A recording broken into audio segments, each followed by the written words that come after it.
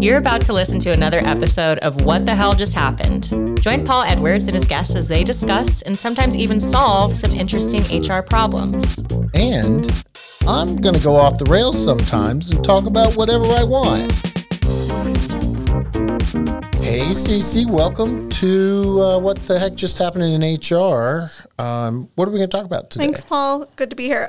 Okay, so we are going to talk about something that has been all over social media in some HR groups lately. Okay. And it involves a convenience store chain called Sheetz. Are you familiar with them? I am familiar with Sheetz. Yeah. So they're in North Carolina, Pennsylvania primarily, and Ohio, and a couple other states. Right.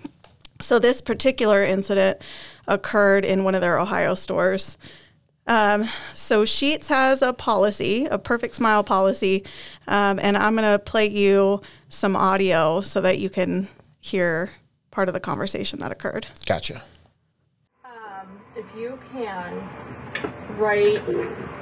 type out a letter, one or the other, doesn't matter. What a written plan in detail, including the time and the duration and cost of your plan to get it fixed. I know you said that you were going to have some work done. Yeah. They will not, my insurance will not pay for me to have a temporary because of swelling and blah, blah, blah, blah, blah. So I have to wait 3 months for all the swelling to go down. That's a long time for swelling. To wait 3 months for the swelling to completely go down. Then they're going to fit me, and then they'll make them. And then it can take up to 6 months to get them back. So 9 months total. Yeah. Okay. So, I mean, I know it's an ongoing process,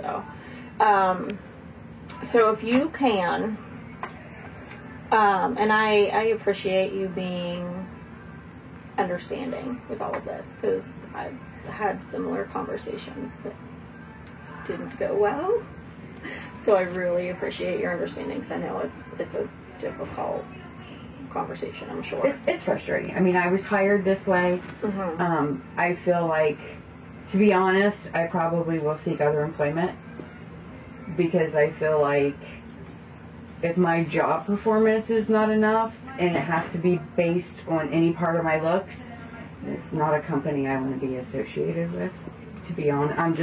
I'm just bearing it all out here. That's understandable. This company has no idea what I've been through. I've lost this front teeth because my ex-husband headbutted me because I forgot to turn the hall light out.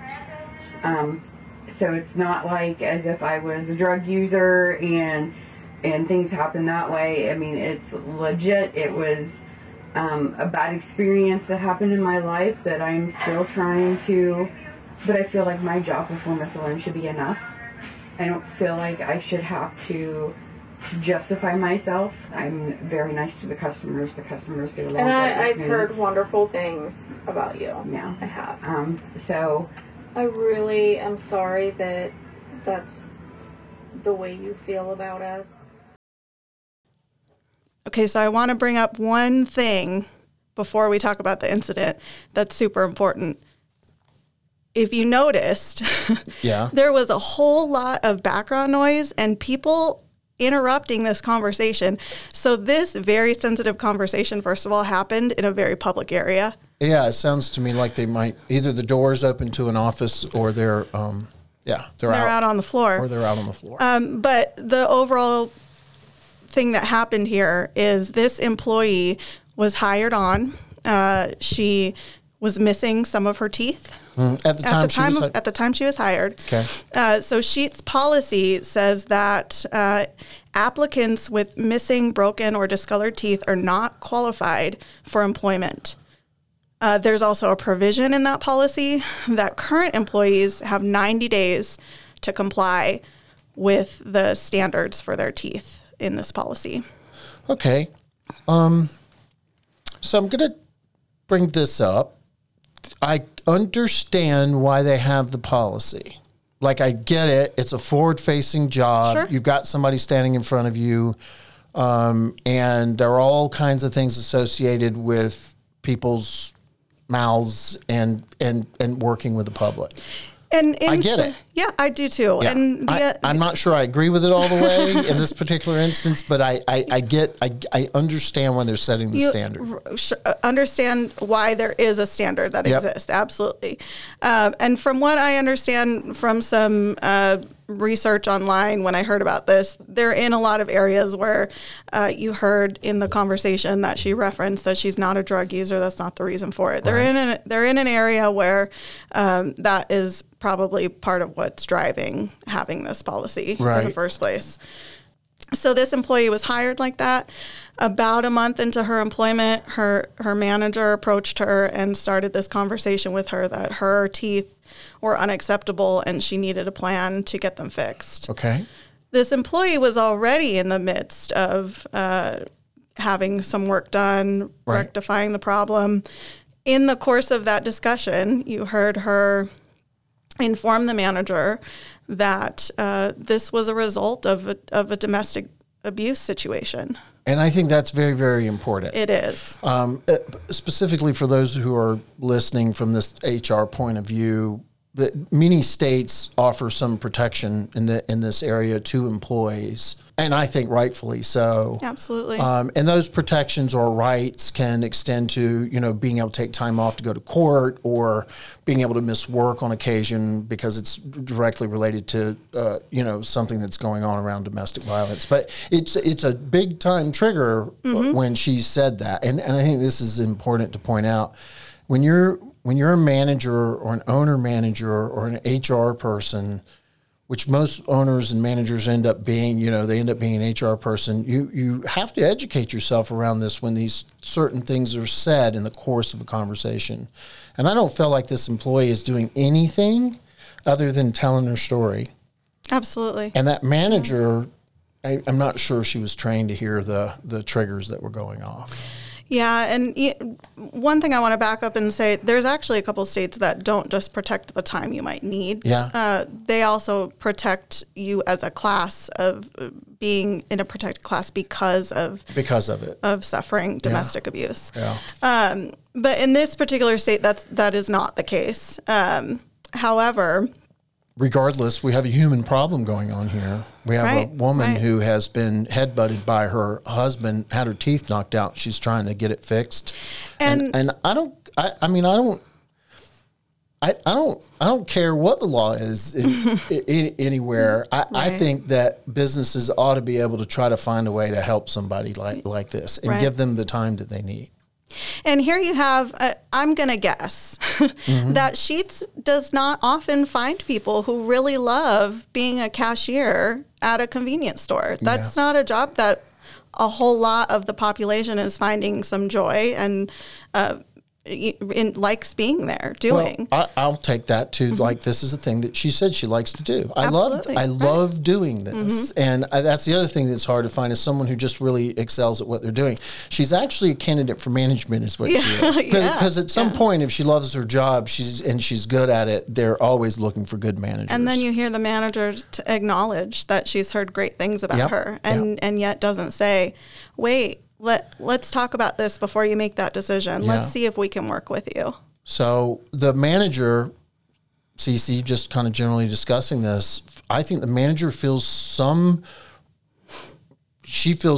obligation to adhere to her 90-day policy. She's there to enforce the rules, and she's been told, hey, we weren't even supposed to hire her with this problem. I know why they hired her, because they couldn't find good people. She interviewed well, and she actually is doing a good job. So the manager's trying to stick to the 90-day policy because that's what she's been told she's supposed to do. Don't deviate from our policies, right? Right. I mean, we're guessing. That's so prevalent, especially in the retail world. You've got HR at the corporate level, and then in individual stores, the managers are tasked with enforcing policies, and they're often not given the training on how to discern when a policy, really it's imperative to follow it, and when you should be a little human in your human resources. And HR departments are overwhelmed because they're overseeing 64 stores, and they get an email with a vague question, which was probably maybe could have happened here, and they don't get back to a store manager. Store manager has to do the best they can. So I'm not even going to beat up on the store manager. I'm not really beating up on Sheetz. This is a set of circumstances that come together, and you can't write policy to cover every single thing that's going to come up. Right. It's a guideline, and it's the bumpers. You put the bumpers up when you go bowling. Most policies are bumpers. And that's why it's important to write them in the way that they are bumpers, and don't say too explicitly that this can or cannot happen, and give you no room to use some critical thinking and judgment. So the employee has said every trigger word that an HR person should hear. Somebody was recording this. The employee was the one recording this and posted it on her personal Facebook page. And it just kind of blew up. Yeah, and as soon as it's there, it gets copied, and it can be put on Reddit and any place else. Yeah. What else is going on around this? Anything? What do we know? Well, the employee hasn't, to my knowledge, as of yet anyway, sought any sort of legal repercussions. And they may not be able to. Yeah, there may not be something readily available. I can't think of any recourse that she would have. Right. I don't think that they really did break any laws here.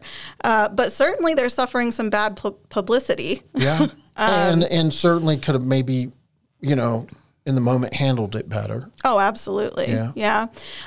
To their credit, they have since taken this policy out of their handbooks. They're no longer adhering to this policy.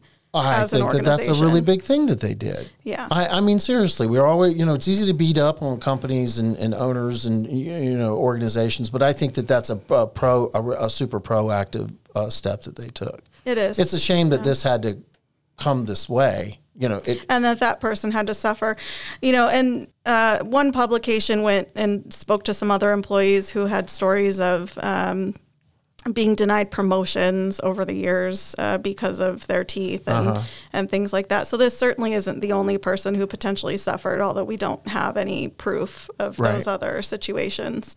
So it sounds like something that employees were probably giving feedback about over the years, and this was just the one situation where it finally came back to blew up. Yeah, it came back at them, and they said, you know what, this probably isn't the best policy to keep in place anymore. Yeah, good decision on their part. Absolutely. I think. And if they can help their employees, as she was describing, this was going to take up to 9 months to complete. As long as she was going down it, I really don't have a whole lot of problem with the appearance thing, as long as they're consistent with it. But if you can, you got to help people. Right. You got to put things in place, and I just think that's the kind of the outcome. I mean, the takeaway from this. I agree with you. Yeah. Yeah. We can have policies to protect our business, but once in a while, a situation maybe doesn't fit in with the intent of the policy. Yeah. Wow. Okay. Well, I appreciate you bringing this. It just highlights that it's not easy. It's not easy. And one policy can't always solve every single problem. And when you put a policy in place, you really want to constantly be able to go back and look at it and know how it's impacting. And the larger you are, and the longer the policy's been in place, really the more important it is to kind of revisit your policies on an annual basis and kind of look at them and make sure that they're not having some kind of disparate impact or a negative impact where you never intended it for it to be that way. Yeah. All right. Thanks. Thanks, Paul. Thanks for joining us for this week's episode of What the Hell Just Happened. Do Paul a favor and share this with your network. If you have an HR issue or a question you'd like us to discuss on the show, send it to podcast@wthjusthappened.com. For more HR advice and insights from Paul and his team of experts, you can also join the private Facebook group HR Basecamp or visit hrbasecamp.com. Make sure you tune in next week, and remember, better workplaces make better lives.